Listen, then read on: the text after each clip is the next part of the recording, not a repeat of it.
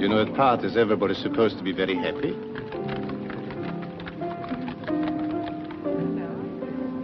But perhaps you dislike them as much as I do. Still, as far as go, I think it might have been worse. Do you? Very nearly was a great deal worse. Oh? Thank you. Where it appears to be treated to a little dancing exhibition.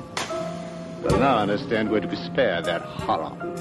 Mr. Lermontov, I am that horror.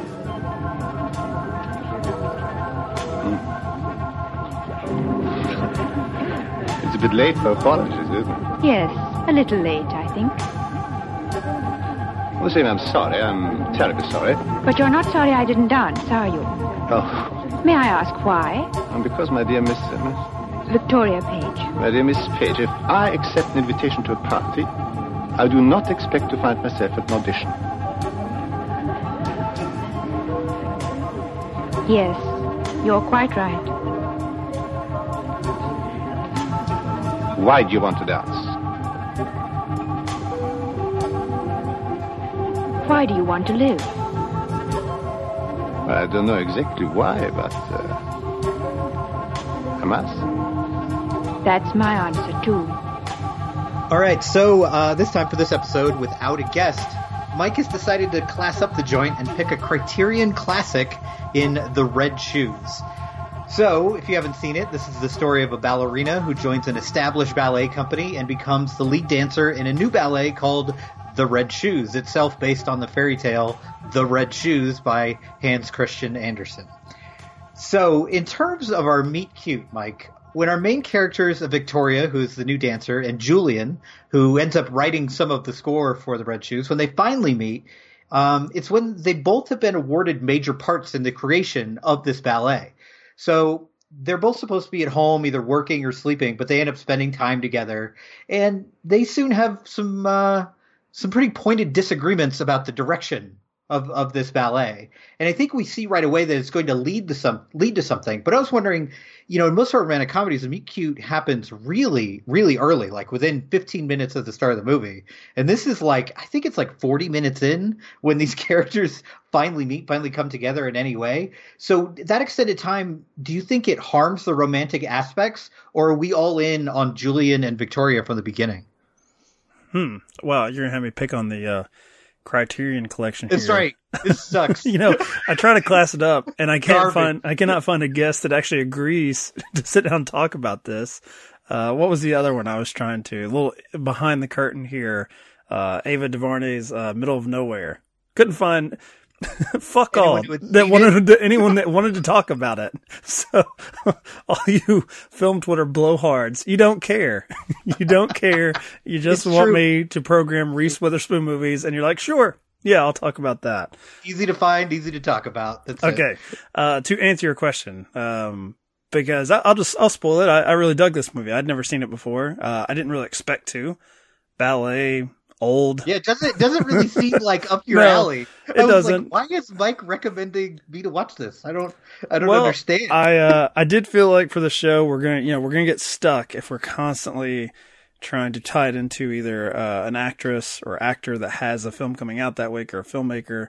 We'll go a little more thematic. So this is probably classing up like Red Sparrow just a little too much. There is ballet. There's no spycraft. Weirdly, in this really dated movie, apparently less misogyny than in Red Sparrow. So who knew? You know, that's the big complaint about Red Sparrow right now is, you know, it's pretty abusive, pretty ugly. There are a lot of Americans that are offended by our Russian overlords are being treated unfairly or unkindly. Gee, I didn't know it was Disney World over there. My goodness. The world that I know. Whatever will I do? Everything's upside down, Mike. Up is down, left is right. Oh, yeah. The lovely Russians. How dare Americans portray them as something awful. Yeah, I disagree with that point. The Red Shoes. Having not seen the movie, I disagree. I've seen Red Sparrow. It was pretty good. It was all right. There's the Mike Dennison special. It's pretty good. I liked that Joel Edgerton constantly has an oh shit face. as the spy. He's a spy that's constantly unaware of what's going on around him, and I adored that. But it's my kind of spy. That's back good. to the Red Shoes, to answer your question, no, I don't think it really sells the romance too much, or at least that's not where my headspace was at. Like, you know, you're introduced to two characters who are only going to become involved because they are passionate about the work. So pretty much all of our love triangle here, they're all passionate about this thing that they're wanting to do. This has been their respective like dreams to either perform, to write, compose, what have you. So I guess it's passionate if they're disagreeable about the work. It's like, you know, it's two people who care about the same thing greatly. Is that erotic to some? Maybe. I don't know. Passionate. Yeah, but it's not passionate about each other yet. So Right. no, I'd say you could go a long stretch in this film, and let's say that this couple that we're going to follow, that's all they are, or like, you know, coworkers, peers. I think you make a very different film, and it's also really interesting. I think it's fun. So I don't know. I don't think it's a detriment to the film, but no, I don't think I'm particularly. I'm definitely not all in with this couple, and I don't know if at what point I do become concerned about their personal relationship, but it's definitely not early on. Yeah, it's interesting because I'd seen this movie once before. It was one of those like Criterion sale blind buys. I was like, you know, that looks interesting. I guess that's worth $15 to $20. I'll check that out, and I loved it. I love this. This masterpiece. Yeah. It's worth $15. Well, I don't think I knew anyone who had seen it. I'd never heard of it. I'd never heard anyone talk about it. No So one I just wants kinda to. bought it. If you ask around, they don't want to talk about buddy. it. That's it. But when you brought it up for this show, I mean, I think this will really tell you like what I thought of the romance. You brought it up, and I was like, "Is there romance in this movie? Really?" Because the way the movie opens up, if anything, it's setting up maybe for some sort of weird, creepy relationship between her and the guy who runs the company, who runs the ballet company. Because they meet, he's clearly entranced by her, and she seems like, okay, she's willing to make sacrifices to be a part of this and to be a professional ballet dancer. So you're like wondering where this would go, you know, something akin to like we see in more modern movies like Black Swan, that kind of thing. And then all of a sudden, you know, this kind of young upstart shows up, and they kind of build this, it seems more like a competition-based friendship than a romance. So I remember being surprised that it kind of went that route. And I'm not sure. I like this movie a lot, but I'm not sure it ever really does the work to have this relationship be real. I don't think it's really about that. I don't think they're really bothering with that. It's more about the production of this ballet and her passions and his passions as far as career goes, rather than passions within this romantic relationship. Yeah, I would say it doesn't get really interesting until the breakup in this love triangle from the romance angle. I mean, you have this one phenomenal, what was it, like 14-minute dance sequence?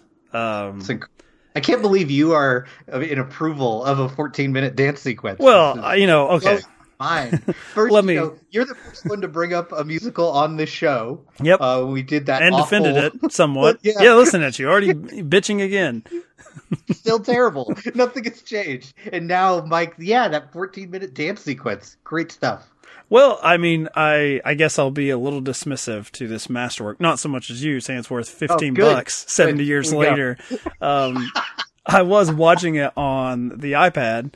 Nice. Hey, using my Filmstruck app, I'm paying for it. I'm giving them their. Was it on like 2x speed or? No, it wasn't. I mean, a 28-minute dance sequence is that? I did wonder when it got to that point, because I'd heard there's like a really great dance sequence, and a lot of people were raving about the length of time, and I thought it was going to be sort of like a very cinephile sort of showy thing, like a De Palma scene where it's like you care more about how it was constructed, not how it makes you feel. And I didn't even realize that it had been going on for as long as it did. Like I was riveted. It doesn't seem like that long. No. Yeah. And I think that's important. Now I have a De Palma version of Red Shoes in my head. You very well could. I mean, very different. The love triangle. There's definitely gonna be a lot more sex and nudity, in it, which would be fine. I'm all for it. I like always behind that. More fucking. I mean, I liked Red Sparrow. I don't get what the complaints are. Let's heat up Russia a little bit. They got nothing to live for over there. Miserable fucks, making us miserable as well. So they got to ruin some more elections. There's a lot to do there. So no, I think that it's probably not until that feels like the climax of the film. That's like that feels like. Another movie I want to do down the road that I guess was also somewhat divisive, like La La Land. It has sort of like a almost like winner take all, go big or go home finale to sort of sum up, and then like a gut punch. And this one, where it is a classic, where it's a 1948 film, I feel like, okay, this is what we've been building up to. And I find it so effective when there's like the after effects of what these three people have put together, and then like how they top that. So to me, it's a really cool looking movie, but the relationship angle doesn't get interesting at all until we get to the breakup. That's when when I did see it. I was like, oh, we could do this for a grand gesture. I'm not gonna have to pull something out of my ass for this with Dave. This will work. That makes you wonder, because I'm a little concerned here. What exactly would you call the breakup in this movie? Well, okay, so there's a breakup at the like pretty much the final scene. Like there's a choice put up there. For me, there's an ultimatum given with this the leader of this company. I think it's Lermontov. Boris. Okay, you're on the Russian. You're on a first name basis with the guy. Yeah, well, and you have this composer who, when we meet him, is basically just trying to get credit for his work that this company, this other composer, has stolen from him. Yeah. And so he's happy to get a job. He's happy to have his name out there and saying like, yes, I created this. And what's interesting between the two of them is, he has that drive to where, okay, he's not just happy to basically be getting a wage and saying you made this part of it. He has the idea that he could create like basically entire works. Like it's going to be his show, which is fine. But obviously Boris, Russian asshole, as you called him. I don't know if that's in the wiki. I don't think I said that, but that's all right. I'm behind that though. This is there's going to be a little bit of control. He wants to reassert.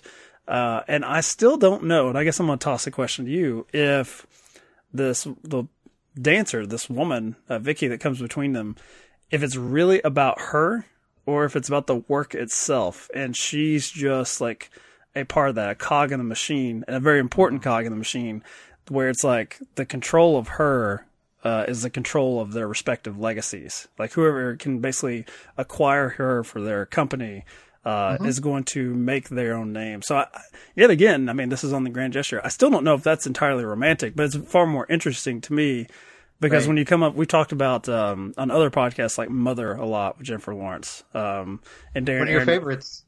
Yeah, same as the Russians. Apparently, I just and Red Sparrow. There was a lot of, I think, talk around that film with how close Jennifer Lawrence and Darren Aronofsky, they had a personal relationship, but a professional one as well. And it felt like everything I read, like a true collaboration. Like the film wouldn't exist without either one of them. Right. So that's where I felt like this was interesting, was this love triangle is really about, if we can just have like, I don't know if it's like an anime plot where it's like, well, you have two pieces of this, this together, that will make me, not entirely romantic, but I feel like it's probably far more honest about men in that particular position of creative power. Right. So I dug it. Yeah. It's far better than Mother too, by the way. I want to get one more jab in about Mother. Oh, stop it. God, I can't wait till no one ever talks about that movie again. And I love it. And I can't wait till I will keep banging that drum of hatred. Every 2 months, someone's like, hey, let's talk about this. No, let's not. Let's just not. But I think you're right. I think that relationship is not so much about romance, but about ownership and power between these two men. It's a little bit romantic on Julian's side. I think he's much more kind of enamored with her, whereas Boris is much more, this guy is like, no, I want her for my company. I want her for myself.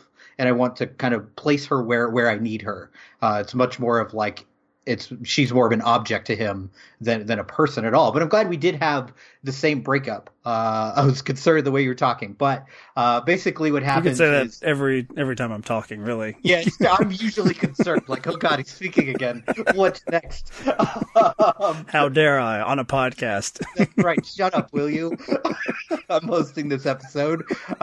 So Julian supposedly is off, running his own show, and then Boris tries to get her to dance in the red shoes one more time. And then you hear, in kind of a clever way to do this, you hear on the radio that Julian is like, oh, he's ill and he won't be able to perform tonight. And then he just kind of pops out of this doorway like, hi, I'm here. Wait, what do you mean you're going to dance? And it becomes this like, are you going to choose your passion for dance, or are you going to choose me?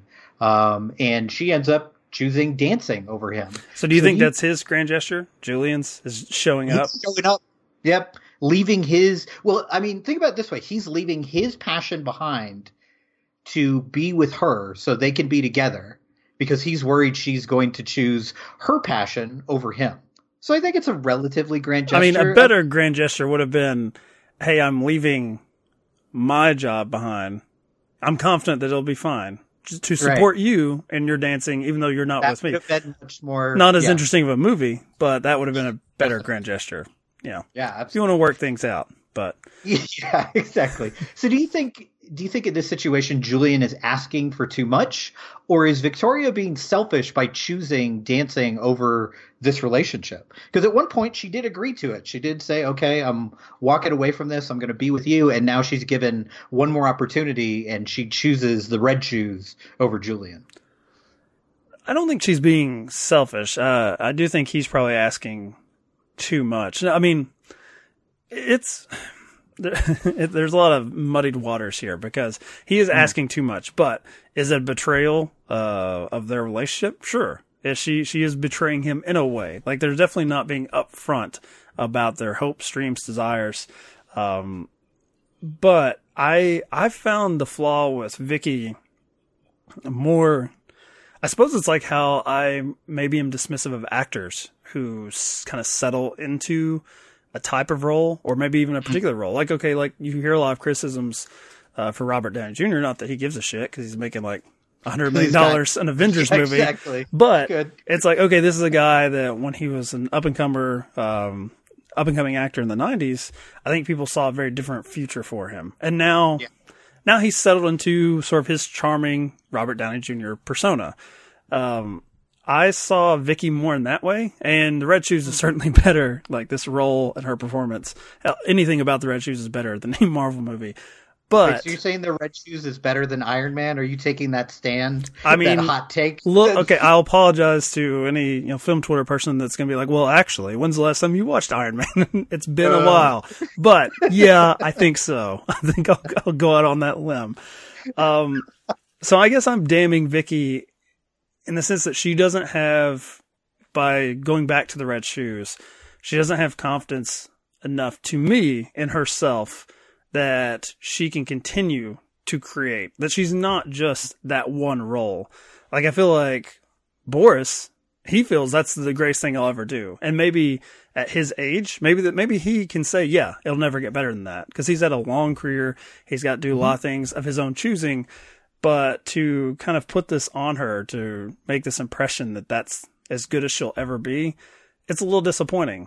Now, her lover, Julian, does not put it that way. He doesn't put it that way like, hey, you're going to go on and do a lot of great things, and we could make them together, and I need you to make that happen for me. He's just like, hey, babe, what about my shit that's going on? You made me come here to watch you dance in your this greatest role you've ever had. He's not speaking with positivity or confidence about their future together. That's the only thing I hold against Vicky at all here.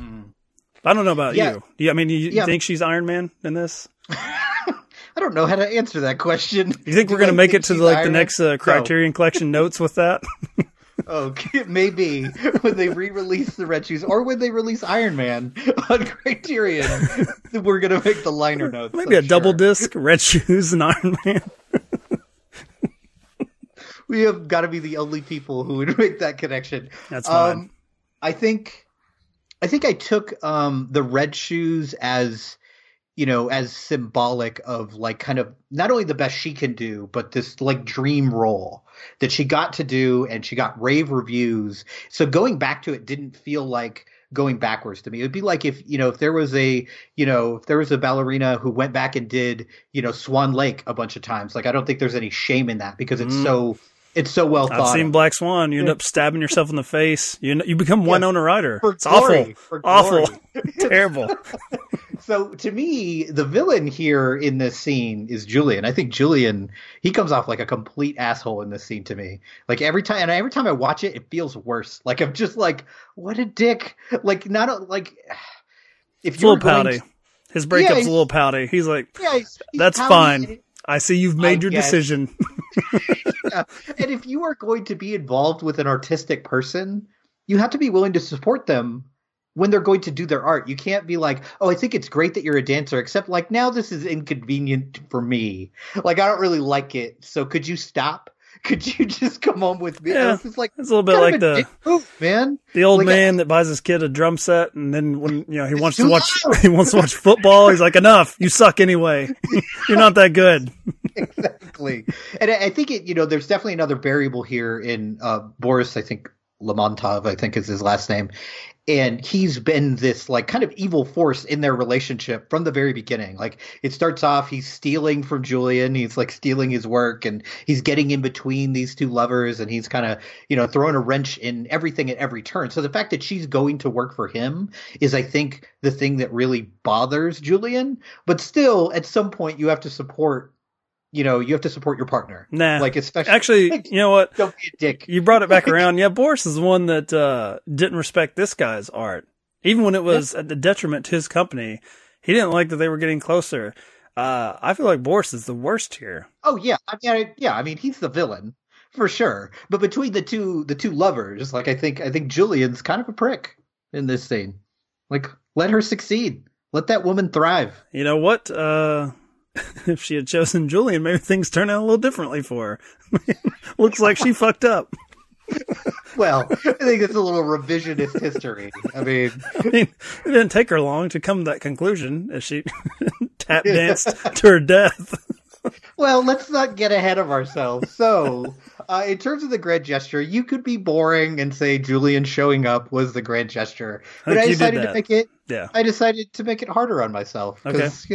That's what I do. So the grand gesture immediately after this breakup scene leads to Victoria's likely death in front of Julian. She puts on the red shoes, preparing to perform, and as in the ballet, she is no longer able to control her own body. And instead of choosing either performing or being with Julian, she ends up leaping from a balcony in front of an oncoming train. This leads to a final tender moment in which Julian removes the red shoes from Victoria's feet. So, as you watch this movie, is this like really the shoes taking over? Or do you think Victoria made a choice to not give up either her love of dance or of Julian in the end? Yeah, I want to say yes to all of the above. I took it more as she chose to never give up that fucking role. Like, I was condemning her. I am Iron Man forever. Yeah. I was condemning her for going back to the damn red shoes. I'll tell you what, after that story, after that legend she's created, leaping to her death in them, I wonder if old Boris is going to be able to recast and reboot. Probably not. Good luck. So fuck you, Boris. You have to find something else. I wish we could end the episode right there. Just fuck Boris. I'm sure, whatever listeners we have would be like, yeah, it's good enough. 20 minutes, let it go. Yeah, I mean, it's certainly a gesture, in the sense that no one's going to be happy. She, I guess she's been put in a position where she can't totally satisfy either of these men and can't satisfy herself either with the professional or the personal. And she wants to have it all. They want to have it all. And it just can't happen. So to me, I chose to skip over that grand gesture. I'm like, that doesn't, nope. Nobody's happy. No, I'm not going with that. To me, I actually liked, Boris, old Boris, his grand gesture. I love the sequence where, you know, he basically is announcing that she's dead. Talk about a buzzkill of the audience, like right. Or ever again. Yeah. Like, Jesus. Can't dance tonight. She's dead. So guess what? That means can't dance ever. We don't have the technology yet. I am sorry. Yeah. If I was in the audience, I don't know how expensive. I'm assuming they're pretty expensive tickets. Pricey. You kind of ruined the evening there, Boris, won't you? That wasn't the age of cell phones. You know, we wouldn't have known till after. But for me, the grand gesture was, he doesn't choose, you know, there's no understudy, I guess, or if there is one, he doesn't feel it's right, to relinquish that role to her. They redo it. I mean, not in full, but you see the red shoes put on where they just spotlight where she would have been.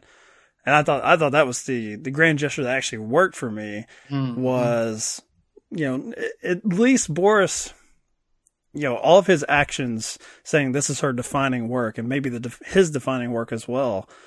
He's holding to that he's basically saying that this, we can't remove her from this production. I never wanted to. I ruined her life to make that point. And so by God, I got to stick with it. There's a spotlight on empty space. Just imagine that's her. Red shoes. That was the grand gesture that worked for me. Yeah, and also Boris, pretty such gutsy. a nice guy. Yeah, thanks, Boris.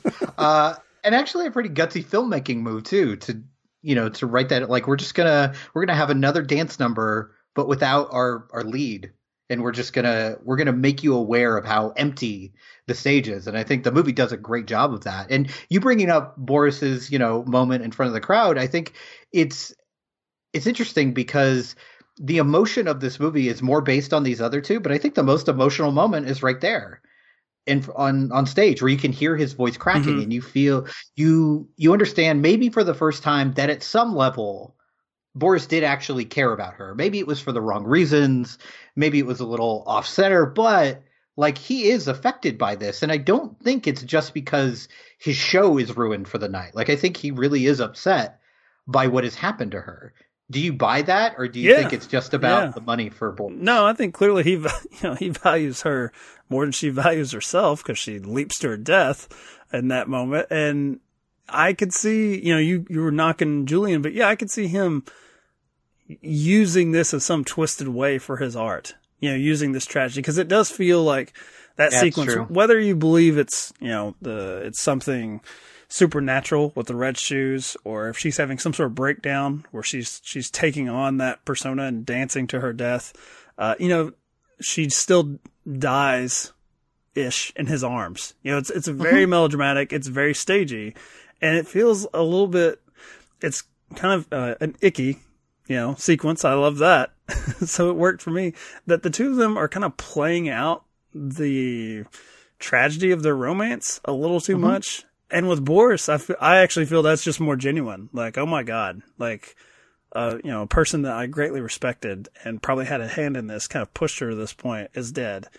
And now the world is we basically have just lost something great. And I'm going to show you what we lost. Like, she's no longer part of this company. She's no longer part of this world. His does feel more genuine, even though for the most part, he's been a total prick for 2 hours. So, but yeah, I think you do feel some of that regret actually there in that moment. I don't think you ever, and you don't really get a chance. You don't really see what happened. You don't see the aftermath of this, but like, you don't get that regret from Julian. You get that he's sad that she's gone, but not in the way of like, I played a part in this.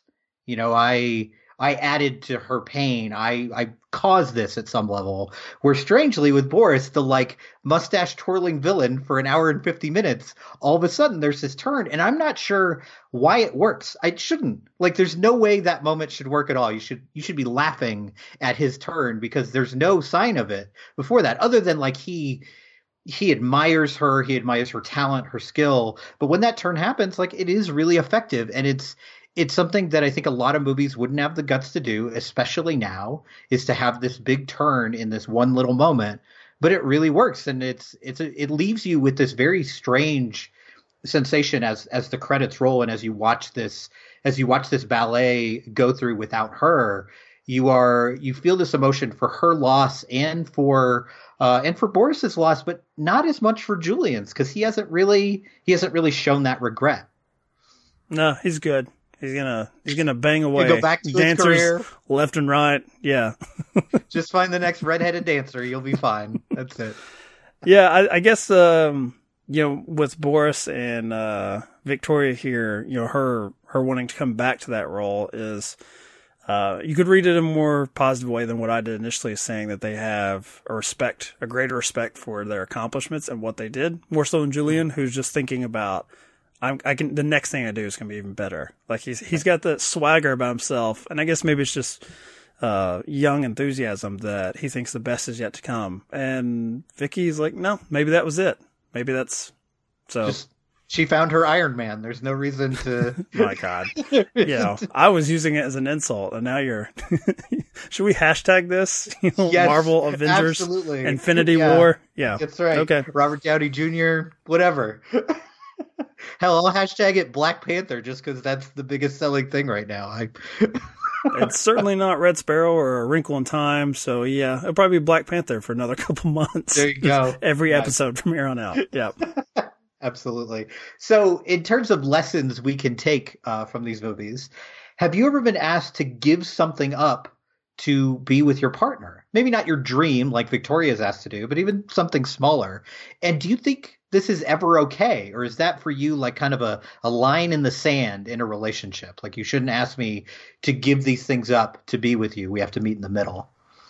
Well, I mean, if any listeners pay too much attention to our release schedule, you'll notice that I give up on editing and releasing podcasts quite frequently. Don't we both, sir? When I can get to it. Stop doing his own podcast. Like, fuck it. Yeah, I think when I tag this one, since we don't have a guest, I'm going to be like with Michael Denniston of all these different podcasts, and at the bottom, and Dave of the Grand Gesture. Yeah, there you go. I think, in this case, all of them could say, well, this is how I make my money. This is how, I earn my living. So they have a little bit more reason to say, no, I'm going to keep doing this, or I think that's a little bit too much to ask. Anything that I'm doing as far as from a creative pursuit, doesn't have that. It's just a money loser. So it is passion in that way that I enjoy doing, like, for instance, podcasting. But what I feel totally comfortable with saying, no, I can't spend time with you. It would just depend on the situation. Sure. If my wife was like, hey, we have to move for my job, or, we have to go to a wedding or something of that nature, I don't think I can be like, man, this Red Shoes episode needs to be up in the next 2 hours. The people are waiting. I'll back you up on that, Mike. I'll talk to her. Don't you worry. I don't think that would help. I would see myself being thrown in front of a train with, my red Chuck Taylors on. So no, I don't think I've ever been put in that position. There have definitely been relationships I've had that have not been as serious, that I probably have drawn a line in the sand, even when I know in my head, I could probably, there's some wiggle room there, but I just don't want to. I just want to see how far I can push things. So yeah. I don't think it's ever been as dramatic for me, certainly, as the Red Shoes love triangle here. Not as dramatic as Suicide by Train. Yeah, that's. I mean, I apologize to whatever listeners we have. I don't care that much about you. If I'm threatened by train, you probably won't hear from us. We'll just hold off on that episode. Yeah. I think for me, like the one thing I think of, it's not like a creative thing I gave up, but I was, this is more than a decade ago. I was in a terrible relationship, honestly. And I wanted to go back to school. And I was pressured in the other direction by that partner saying like, you don't need to go to college. You don't need to do this. You need to take care of me. You need to keep working in this job you're working in because it pays you really well. And just kind of, chipped away at me till I was like, oh, I guess I don't need to do that. And then realized how much I wanted that, because as soon as that relationship was over, the first thing I did was start applying to colleges. So it's like, so that was definitely a mistake. I think, like you said, it depends on the situation. If it's something like a life goal or a dream that you have and what you want to do and what you want to be, then I think you have to draw that line in the sand. But if it's like you said, I don't want to go to this event. I don't want to hang out with your friends. I want to go to a wedding. Like sometimes in a relationship, you just got to bite the bullet on that one and, be a decent person and suffer through that 3 or 4 hours and then go home, and then you can do your own thing and get back to editing podcasts nobody listens to. I mean, you can still tweet about your podcast while you're at the wedding. That's you right. can sneak That's your phone away. No, I would say that from my experience, especially with podcasting, it's probably myself questioning, like, why do you do this? Like, it's not, I don't really have outside pressure. Very true. It's no just, one else tells me not to do it. I'm just like, And it's like, and so if whoever is listening to this out there, like,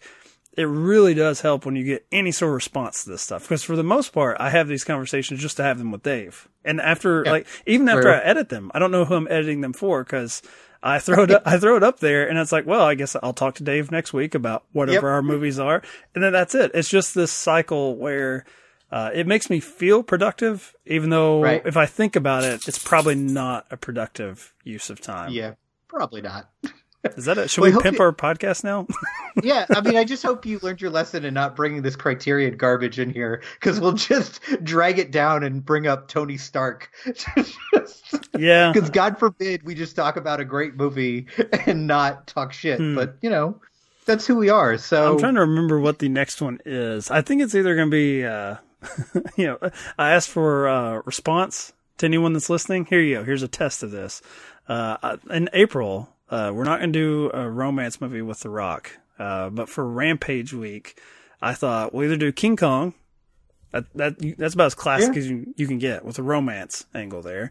And it's shorter than the Peter Jackson version, so we'll probably I was not considering the classic. I was not considering the Peter Jackson 3.5 version. hour long. No. Or I was going to go with an even better classic, which I believe is our banner on Twitter, on social media, at Grand Gesture Pod, which is Clint Eastwood in Every Which Way But Loose, driving around the country with his monkey, trying to chase down his lost love. That is the greatest thing I have ever heard. So if you are listening, you have the power. You can pick which of those two classics. We're going to try to do a classic movie once a month. And those are the two options. Story of primate love. That's Man and his monkey. It's perfect. Yeah. It's hard to beat that. So yeah, at Grand Gesture Pod on Twitter, Instagram, Facebook, and we're open for business. Any suggestions you have, the power is yours. We'll do anything. We don't care. We'll make it work. It's fine. But since this is the Red Shoes, nobody's fucking listening. No. I think that episode was actually pretty good. It was. That was good. And now Mr. Stark has prepared a statement. He will not be taking any questions. Thank you. Been a while since I was in front of you. I figure I'll stick to the cards this time. There's been speculation that I was involved in the events that occurred at the freeway and the rooftop. I'm sorry, Mr. Stark, but do you honestly expect us to believe that that was a bodyguard in a suit that conveniently appeared, despite the fact that... I know that it's confusing. It is one thing to question the official story and another thing entirely to make wild accusations or insinuate that I'm a superhero. I never said you were a superhero. Didn't? Mm-mm. Well, good, because that would be outlandish and fantastic.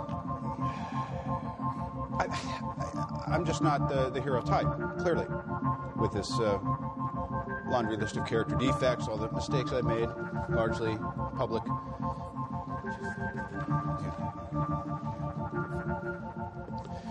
The truth is,